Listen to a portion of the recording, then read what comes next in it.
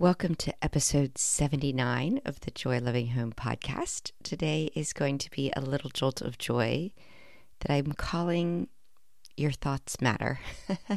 First of all, I want to say welcome to a lot of what appears to be new listeners. I have a Facebook group for the podcast where I just like to have some feedback and engagement with you whenever possible. It just exploded. All things are relative.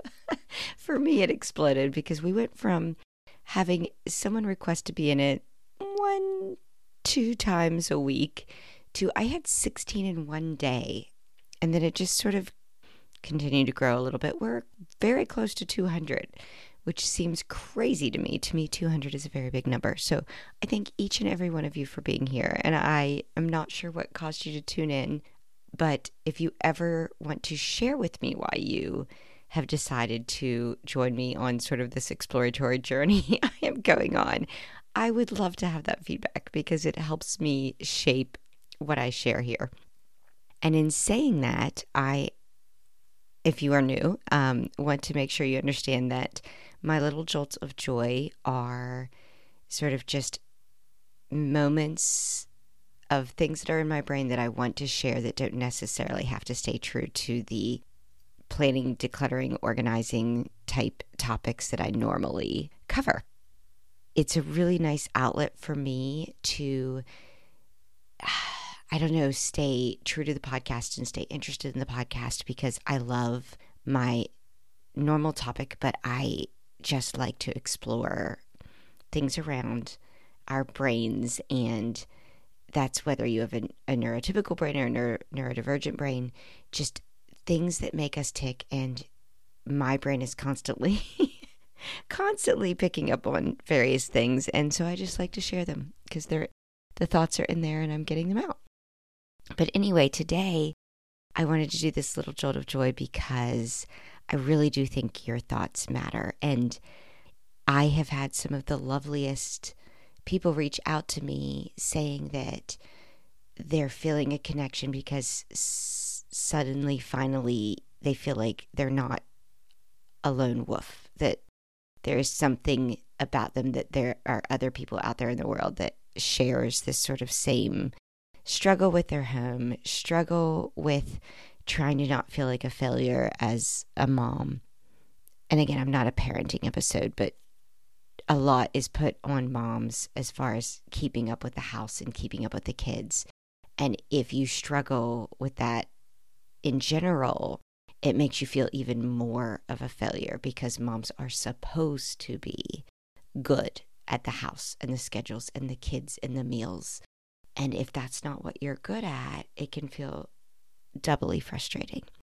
And so I feel like this whole passion project of starting this podcast was because I got really frustrated with the type of advice that is out there that seems very flippant, the just do it mentality.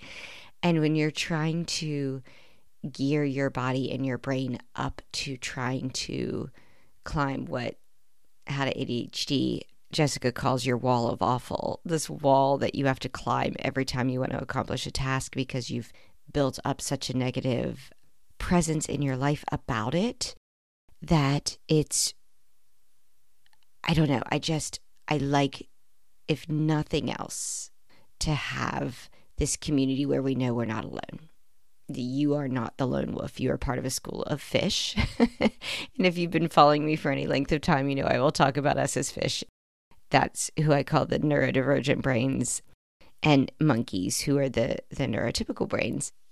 All of this is based off of Einstein's quote about everyone is a genius, but if you measure a fish's ability to climb a tree, it will live its whole life as if it's stupid.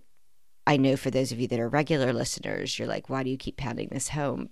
One, because I have new people who join, and two, because I do think our brains attach more easily to just an analogy and a concept where we can reframe our brain to see things in new light. And so if the one thing that I want to make sure you have taken home from me, and why do I spend so much time on mindset, and why do I spend so much time on brain related things is because we have this refrain in our brains of, I'm so bad at the house. I can't get my house in order. I can't get myself organized. I can't get out of this chaos. I can't get out of this clutter. This self-defeating belief just builds, and we connect with it so deeply that we don't believe there's an alternative. And I guess the reason why I'm saying your thoughts matter is, if I give you nothing else through this podcast than for you to recognize that you have been a fish living in a forest and that it is time to go find your stream. It is time to quit attempting to climb trees to make yourself like the monkeys. You are never going to be a monkey, so let's quit trying.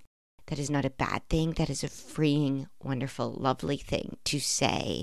It is time for me to start giving myself permission to recognize when I am in my wheelhouse, when I am doing the things that I do well.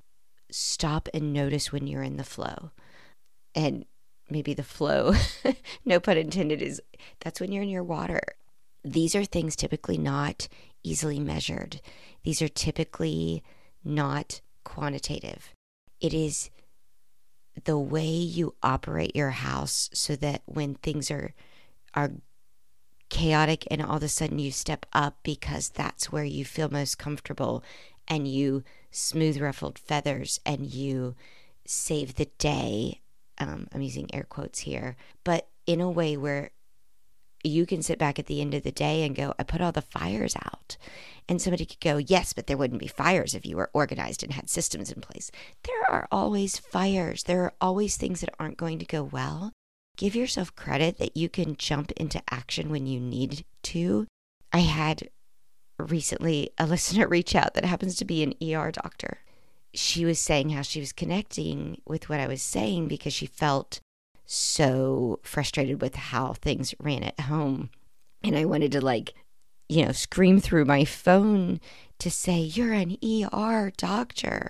Holy cow, that's your wheelhouse of being able to leap in a moment of crisis and stay calm and see the things that are the most important and make sure that those things get taken care of, because the rest is just stuff.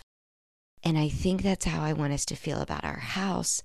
It isn't about the perfectly organized stuff. It isn't about the orchestrated system. It isn't about the flawless plan and schedule. It's about, this is life, and stuff is constantly ebbing and flowing, and our wheelhouse is really responding to that, to being able to calmly see the important stuff and make sure that gets done. And the rest that falls through, honestly, is forgotten. It's forgotten later. And you might beat yourself up a little bit and say, well, gosh, had I had X, Y, and Z in place. So, what if? What if you had? It really would not have kept those fires from starting necessarily. And maybe sometimes it would. But we remember the messy moments. We remember the things that didn't go well. Those make great memories. If everything always went perfectly, I think it would be a rather dull world. These little jolts of joy, I get a little philosophical, but I guess what I'm wanting to say is to please recognize the things that you are good at, and let's start finding some very fish-friendly ways to tackle the things that we aren't good at.